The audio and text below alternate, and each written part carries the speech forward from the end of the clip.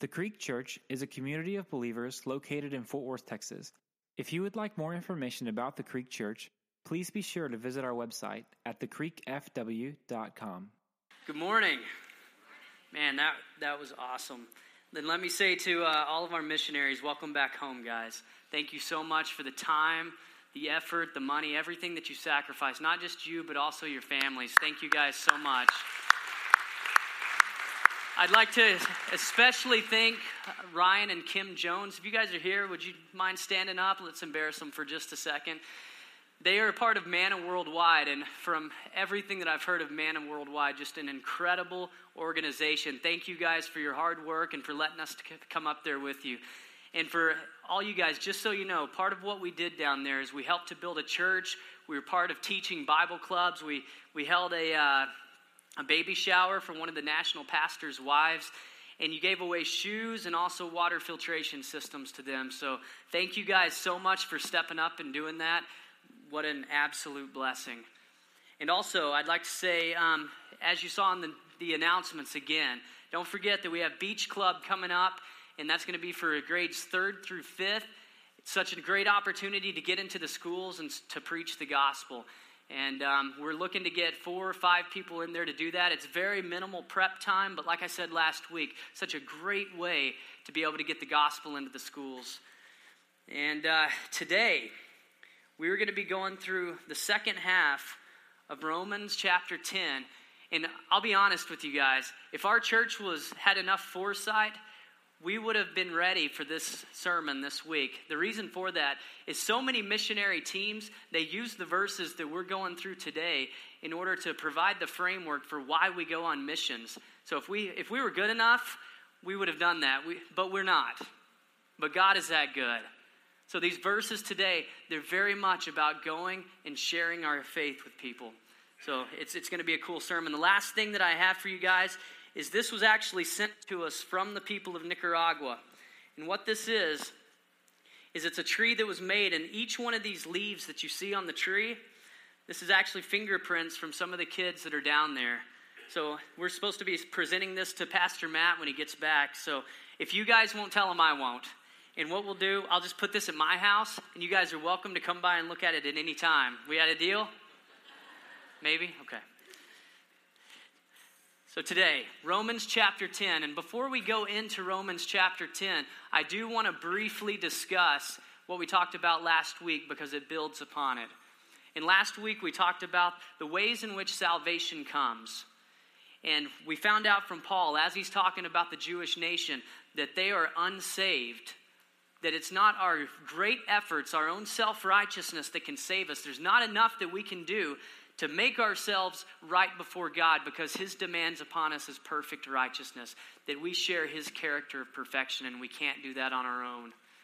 We saw also that our zeal or our good effort and passion towards God can't save us either, that the foundational reason that we are saved is by faith in Jesus Christ alone, and that is it, that we bring nothing to the table. But what we talked about also was, what does true faith look like? Because if we're saved by faith, then what is faith? Because we talk about belief and we talk about faith. And what we found out last week is that belief and faith, they come from the same root word in the Greek. One for faith is pistis. One for believe is pisteuo. And one's a noun and one's a verb. So it just uses those two words depending on where in the sentence structure it is. So faith and belief is the same thing. But what is faith? And to talk about that, we went through and we looked at James chapter 2. And James tells us that faith without works, in other words, faith that doesn't manifest itself into works, is a dead faith. And he used the polarizing example of even the demons believe the right things. Even though demons believe, but yet they tremble. So it's not just the head knowledge of knowing the right things. It's not just that it gives an emotional response, but it touches the will of man.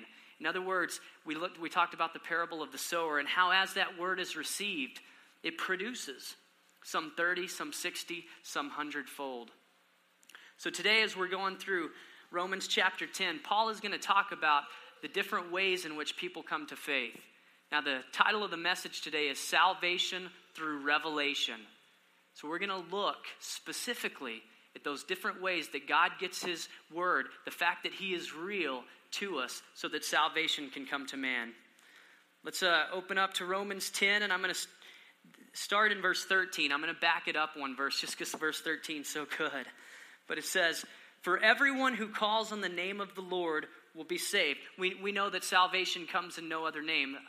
Acts 4:12 tells us there's only one name given under heaven by which men must be saved, and it's Jesus Christ. In verse 14 he says, and how then will they call on him in whom they have not believed? And how are they to believe in him of whom they have never heard? And how are they to hear without someone preaching? And how are they to preach unless they are sent? As it's written, how beautiful are the feet of those who preach the good news. Now, I've never been told in my life one time that I have beautiful feet.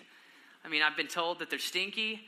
I've been told that they're kind of deformed. In fact, I think sometime in my mother's womb, as my other toes started getting longer and longer, like my pinky toe just gave up. And it was like, it just bowed in reverence and curled into the other ones. But no one's told me my feet is beautiful, but Christ has told us that our feet are beautiful for those who go out and they share the word. What's interesting about these verses that we just read, though, is that Paul presents them to us in reverse order of what we normally think. We normally think of somebody is sent to preach, somebody hears that word, they believe in that word, and then they call upon the name of the Lord. But Paul starts it from calling on the name of the Lord and works his way down. So as we unpack this morning, just these few verses for a minute, we're actually going to start in verse 15 and work our way up to 14, just so it makes a little bit more sense to us this morning. So 15, again, or let's start in part C, if you will, of verse 14. And how are they to hear without someone preaching? And how are they to preach unless they are sent? As it is written, how beautiful are the feet of those who preach the good news. So the first thing we want to point out, God's method of salvation includes a personal messenger. It includes somebody that has been sent by God in order for people to hear the message of salvation. So that's vital to understand. Jesus gave us the Great Commission. And we talked last week about how we've been saved specifically for a purpose. In other words, that we're his workmanship, created in Christ Jesus to do good works. Well, that's going to look different with everyone here. God has called us and wired us differently to do specific things. But there's one thing he's specifically called from the front row to the back, everyone who names the name of Christ to do. And that's to share their faith, to go out into all the world and make disciples, baptize them in the name of the Father, the Son, and the Holy Spirit. So we are called to go out and make disciples. And that's going to look different. It's going to happen in different ways. For instance, today, I'm on a platform and I'm speaking to all you.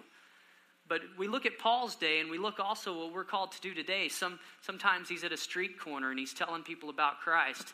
Sometimes he's in a synagogue telling the Jews who already believe in the Old Testament scriptures that Jesus is the promised Messiah, because we're to take the word first to the Jew and then to the Gentile. Sometimes he's in jail giving the gospel. It looks different and it's in different places. But I want you to notice one thing. It's not always just about wherever you're at preaching the word of God. Sometimes it's Holy Spirit led as well. And what I mean by that is sometimes you have a desire to go speak to some people, but the Holy Spirit takes you somewhere else. And we see that in the life of Paul. In Acts chapter 16, he has a strong desire to go to Asia. It says, but the Holy Spirit constrained him. And then he was going to go down to Bithynia in the same chapter, but the Holy Spirit constrained him again. And that night he ends up having a dream where there's a Macedonian man calling him over to the area of Macedonia. And Paul concludes that the Holy Spirit, the Spirit of Christ, is calling him to go into Macedonia to preach the word. So that begs the question for us, though. If we're called to tell the word, to tell the world about Christ, how does that look?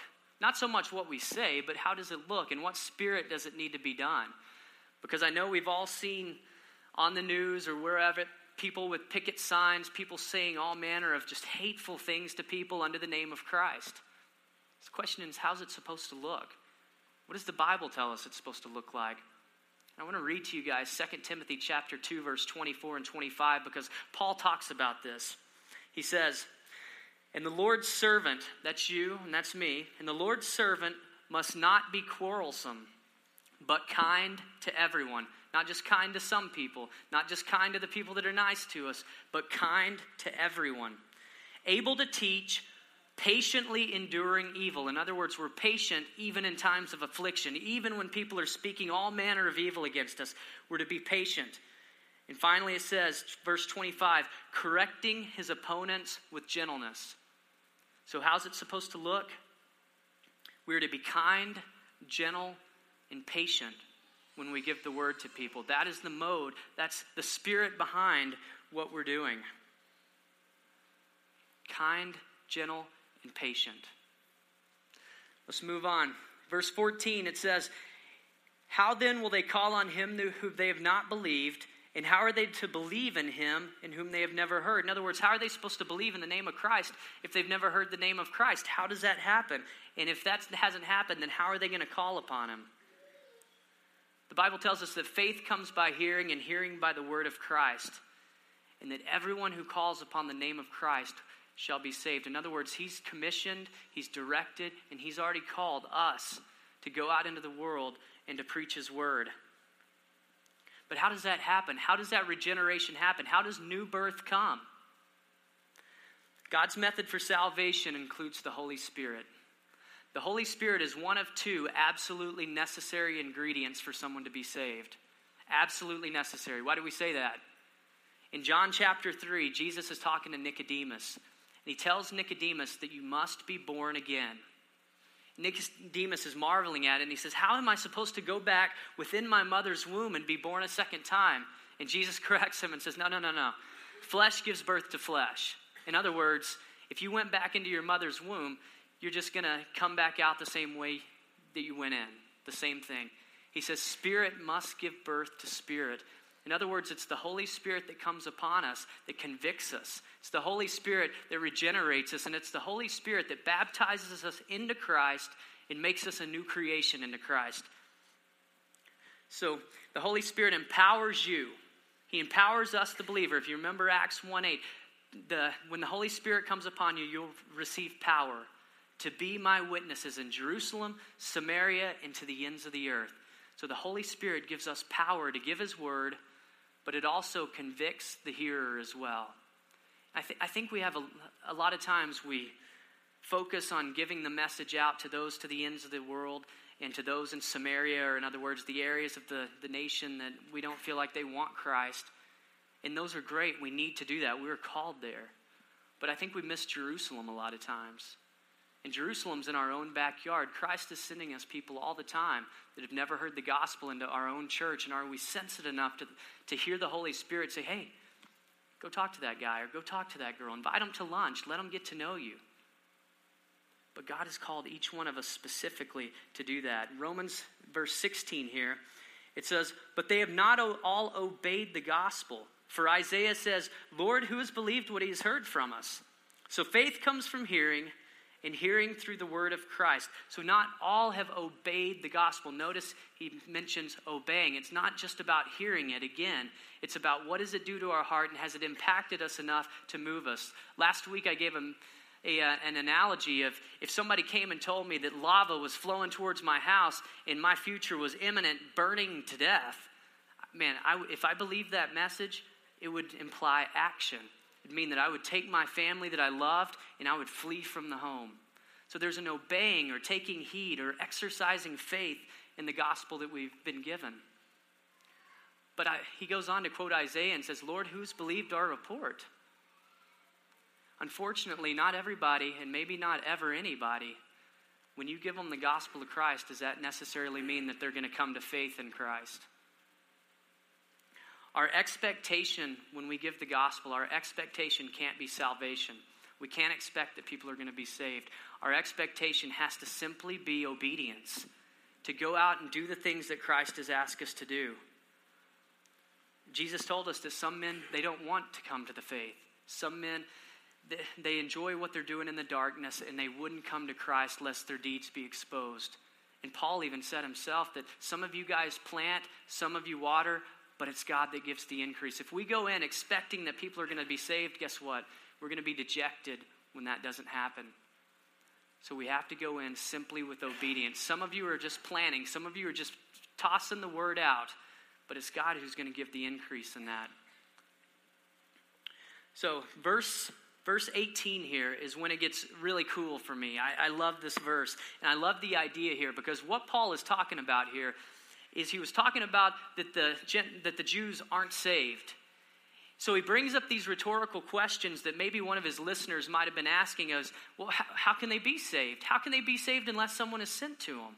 How are they to be saved unless the name of Jesus Christ comes to their ears and they're able to call out on faith to that? Notice what he says in 18. But I ask, have they not heard? Indeed they have. For their voice has gone out to all the earth and their words to the ends of the world. Paul's saying they're without excuse because they have heard. In this section of scripture here, their voice has gone out to all the earth and their words to the ends of the world. This is a quote from Psalm chapter 19.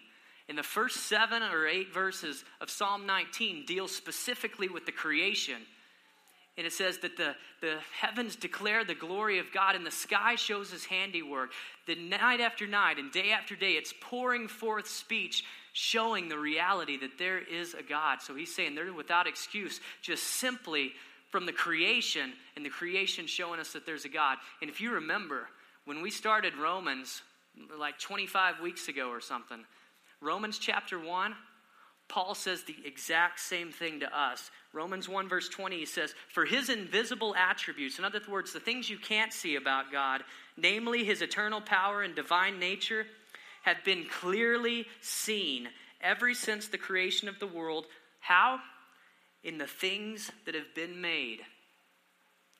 Now, I want to go into a little bit of a time here to discuss something that you might have heard at some point. Some of you I know are very familiar with it, but it's a word called apologetics. And that comes from 2 Peter 3:15, where it says that all of us are called to have a defense for those who ask of the hope that lies within us. That word defense is apologia in the Greek, and it's where we get apologetics. It's talking about being able to talk to people and share your faith with them in a way that convinces them. And I want to give you just a few of them. Since Paul here is talking through evidences just from design, evidences just from creation, I want to share a few of those with you because they are awesome. But God's method for salvation includes this type of revelation. It's called natural revelation. But the first one, it's called the teleological argument for God. And no, I did not just make that word up. The teleological argument for God. And what that says is that God exists through the evidences of intelligent design in nature. In other words, when we see the world, it should testify to us that there is a God. And the argument kind of goes like this. You've never walked up to the beach and picked up a Rolex watch and said, wow, look what time and chance created. Or you never go to Mount Rushmore and see the 4 faces of our president up there and go, wow, look what erosion and time have created. No, they're evidence. It's just natural to us to understand that there was a creator. There's somebody that designed that. And how much more complex is the universe? How much more complex are you with your DNA code and everything else that's so perfect? But what you find out, and what scientists have found out, is this world is precisely fine-tuned. I mean, on a razor's edge, that if certain factors were just off a little bit, life wouldn't be possible. That this place is habitable and suitable for mankind, and it's perfect in its design. And I want to just read to you guys a couple of these because they're so cool. But here's a couple of them.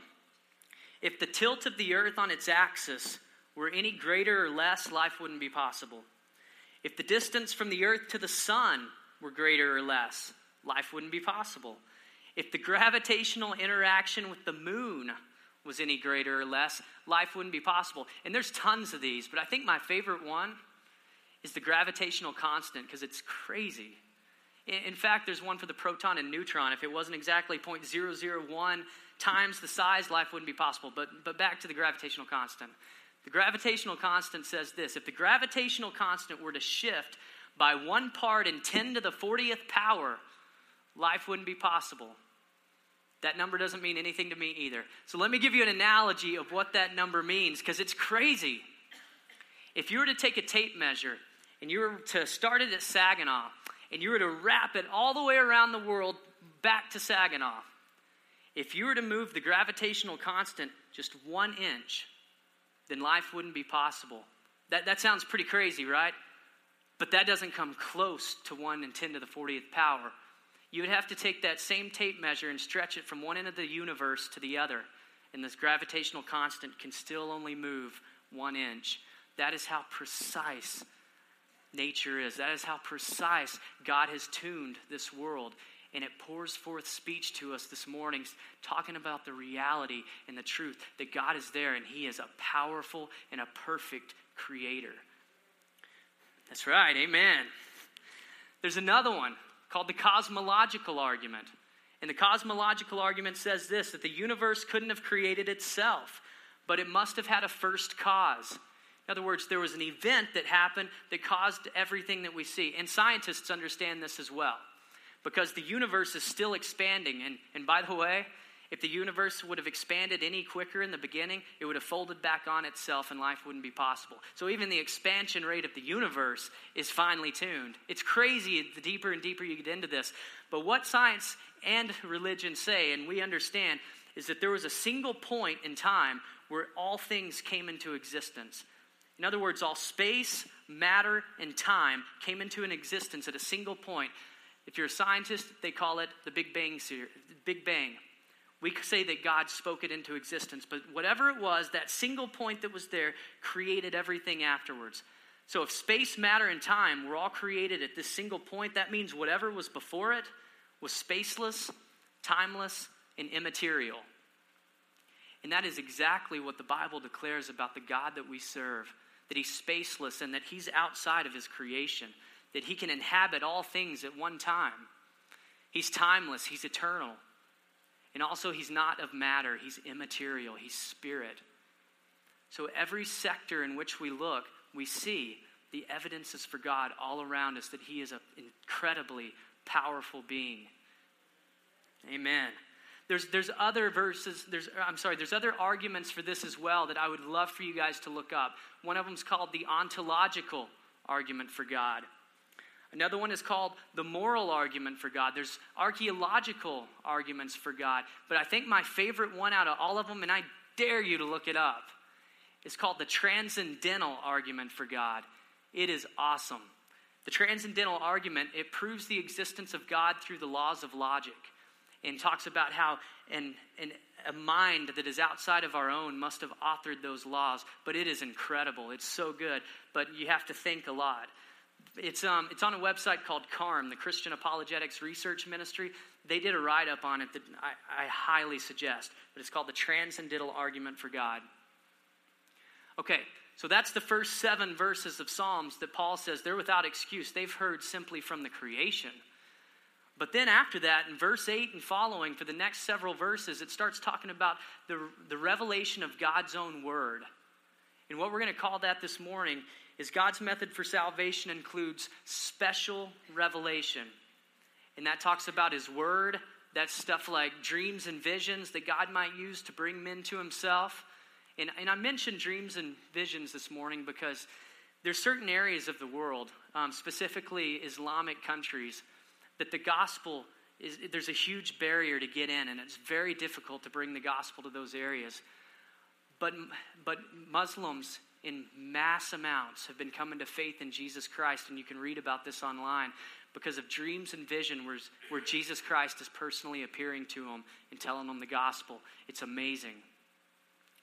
But more oftentimes than not, the way in which somebody comes to salvation in special revelation is through God's word. Remember I mentioned that the Holy Spirit was an absolute necessary ingredient? The second one is his word. In James 1:27, James is talking about it, and he says, "Receive with meekness the implanted word, which is able to save your souls." And for me personally, this is the one that got me. When I found out about the revelation of God's word, it blew me away. For the first 5 years, I went on a study just of God's prophetic word. In other words, the fact that he could tell us from the beginning what's going to happen in the beginning, speak the future. I was amazed to find out, and depending on which scholar you look at, it's anywhere between 30 and 50% of the word, the Bible, is prophecy. Let's just go with a conservative number and say 33%.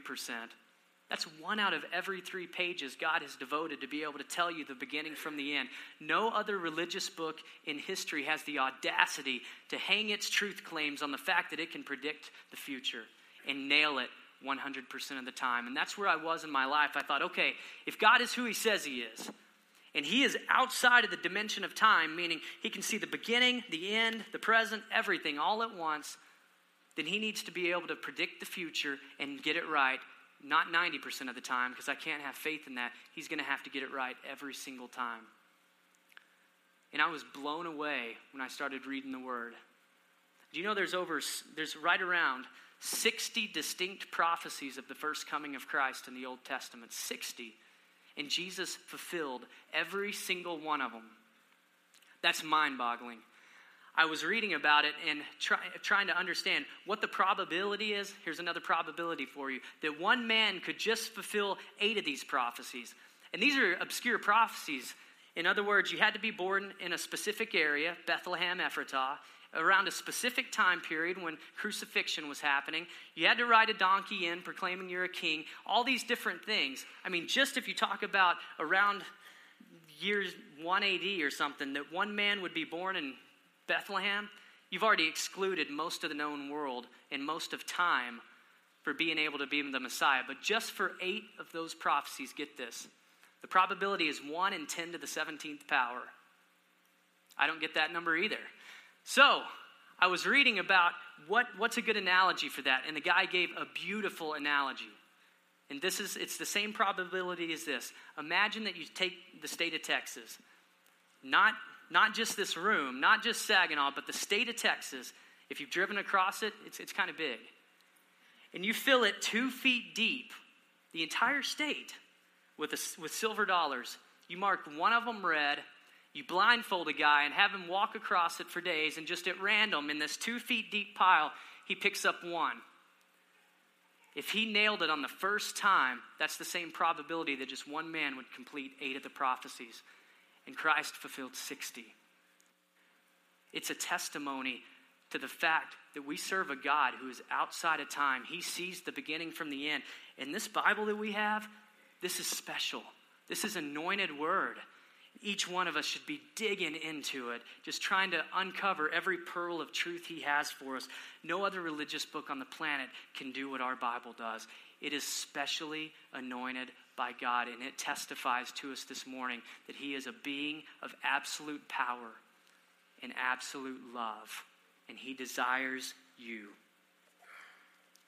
Isaiah 46, verse 9 and 10 says this, "For I am God, there is no other. I am God, and there is none like me, declaring the end from the beginning, and from ancient times things not yet done, saying, my counsel shall stand, and I will accomplish all of my purpose." In other words, I'm going to tell you what's going to happen from the beginning. You'll be able to see it, and what you'll notice is everything that I said and everything I've commanded will happen, because that's the kind of God that I am.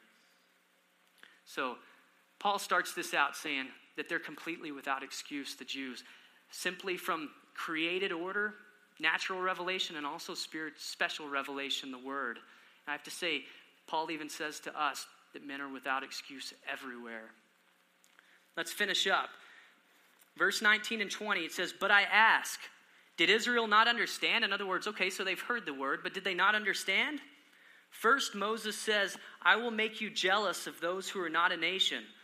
With a foolish nation, I'll make you angry." Then Isaiah is so bold to say, "I've been found by those who did not seek me. I've shown myself to those who did not ask for me." These are 2 prophetic words, one from Moses 1,000+ years before Christ came, the other one from Isaiah hundreds of years before Christ came. And what's it saying? That there was a prophesied time in history where God would move away from the nation of Israel, and he would specifically reveal himself to the Gentile nations. Why? Not because God was done with Israel. There's a lot of theology that says he's done with Israel. He's not. The specific reason he has came to the Gentiles, 1, is because he loves the world and he desires all to be saved. But 2, it was to provoke the nation of Israel to jealousy. Why? That they may seek him and find him. One of the coolest sections in Scripture, one of my favorite, is Luke chapter 4. And in Luke 4, Jesus is announcing his ministry. He had just been baptized in the Jordan. He had just went out in the desert to be tempted by Satan. And he walks into a synagogue and he picks up the scroll of Isaiah and he starts to read from Isaiah chapter 61. And he says this, "The Spirit of the Lord is upon me, because he's anointed me to proclaim good news to the poor. He sent me to proclaim liberty to the captives and recovering of sight to the blind, to set at liberty those who are oppressed, to proclaim the year of the Lord's favor." And he takes the scroll, he closes it, and he says, "Today, this scripture is fulfilled in your ear." Can you imagine sitting in that synagogue service to have somebody so bold as to read a prophecy of the coming Messiah and say, "Today, this has been fulfilled in your ear"? What's interesting to us today is we look back on that scripture and we notice something. Jesus, when he said that, he didn't stop at the end of the sentence. He stopped right before the end of the sentence and didn't say the last part. I want to read to you what the last part of that is. "And the day of vengeance of our God." You see, Jesus came the first time not to be the conquering king. And that's why a lot of the Jewish people rejected him, because they were looking for a conquering king to come in and overthrow the oppression of the Romans. But Jesus didn't do that. Why? Because he just told us what his first coming was all about. Salvation for the world. He came to be the Lamb of God. But there's a coming time in history that's set aside specifically for Israel called the Day of Jacob's Trouble. It's that last 7-year period that a lot of the book of Revelation talks about. And the purpose behind that last 7 years is to draw Israel back to himself. In fact, Jesus said, "I won't come back again until Israel says, Baruch HaBashem, Adonai," which means blessed is he who comes in the name of the Lord. You see, there's a coming time on our history where God's purpose behind this point of time in history, this 70th week of Daniel, this last 7 years, to draw the nation of Israel back to himself. So he is not done with Israel. In fact, chapter 11 is going to get into that quite a bit, talking about how we are benefactors of the promises to Abraham. He hasn't rejected that we've been grafted in to this olive tree known as Israel. And because of the blessings to Abraham, which were non-conditional, we get to be a part of that. So chapter 11 is going to be awesome where it talks about that. But I want to say one last thing at the last of this. The last verse says, "But of Israel," he says, "all day long I've held out my hands to a disobedient and contrary people." I want to ask us the question, do we have the same heart and passion that God just now told us that he has for Israel? That all day long he's holding out his hands to a disobedient and contrary people. How much do we push and how much are we diligent on talking to those around us about Christ? And I know that part of the issue is it's tough. It's tough to share our faith. Nobody wants to be made fun of. Nobody wants to have relationships crumble or any of those things. But you know what? I don't think that that's the reason a lot of times that we don't share our faith. I think the reason a lot of times is we're worried that we're not going to have the answers for the hope that lies within us, that there's going to be questions that are asked that we're like, I just don't know. I want to read to you a quote from Paul when he's talking to the Corinthians church, and I hope it builds your faith in this area. 1 Corinthians 2, verse 1 through 5, Paul says, "And I, when I came to you, brothers, did not come proclaiming to you the testimony of God with lofty speech or wisdom. For I decided to know nothing among you except Jesus Christ and him crucified. And I was with you in weakness and in fear and in much trembling. And my speech and my message were not in plausible words of wisdom, but they were in demonstration of the Spirit and of power, so that your faith might not rest in the wisdom of men, but in the power of God." The message is simple. The gospel is this, that this world is fallen, that we're sinners. We're sinners by nature, and we're sinners by choice. And because of that, we're destined to hell apart from God. But God wasn't okay with that. And he sent his only son to die for those sins, that whoever would believe in him would not perish, but have everlasting life. That's the gospel message. Who's going to call upon Jesus if they don't understand their need for a Savior, the fact that they're destined for eternity away from God. There's no reason for a Savior if we don't understand the gospel message and the Christian worldview. But that is the simple message, and that's what Paul said. I just came to you simply knowing that. But I came to you with the power of the Spirit of God, and the Holy Spirit has empowered each one of you to go out and share His word. Don't get lost in the teleologicals and the cosmological arguments. Yes, go learn those things because they're awesome and they'll build your faith. But we're dependent upon the Spirit of God and the gospel of Christ, and it's a simple message. Well, Trent, what about people that have never heard that message? What about people in far reaches of the country? How are they going to know God? Well, we're called to go to Him. But not only that, I want to read to you from Acts chapter 17 to close out. I know we're done, but I just want to read this last verse. Talking about God, Paul says this to the men of Athens. He made from one man every nation of mankind to live on all the face of the earth. In other words, Paul's saying there's not many races. There's one race, and it's the human race. He's called every nation of mankind to live on the face of the earth, having determined their allotted periods. In other words, the time in which they would be. And also the boundaries of their dwelling place. So not only did God create you at the perfect time, He's put you in the perfect place. Why? Verse 27, that they should seek God and perhaps feel their way towards Him and find Him. Yet He's actually not that far from each one of us. God has placed everybody specifically in a time, in a place that we may come to know Him. That's a beautiful thing that our Father has done. God is patient, and He's not willing that any should perish. But I hope to ask the question this morning and challenge you guys with, where are you at in sharing your faith? Even if it's not outside of these walls, what about inside? What about being intentional on the people that God even sends to our church?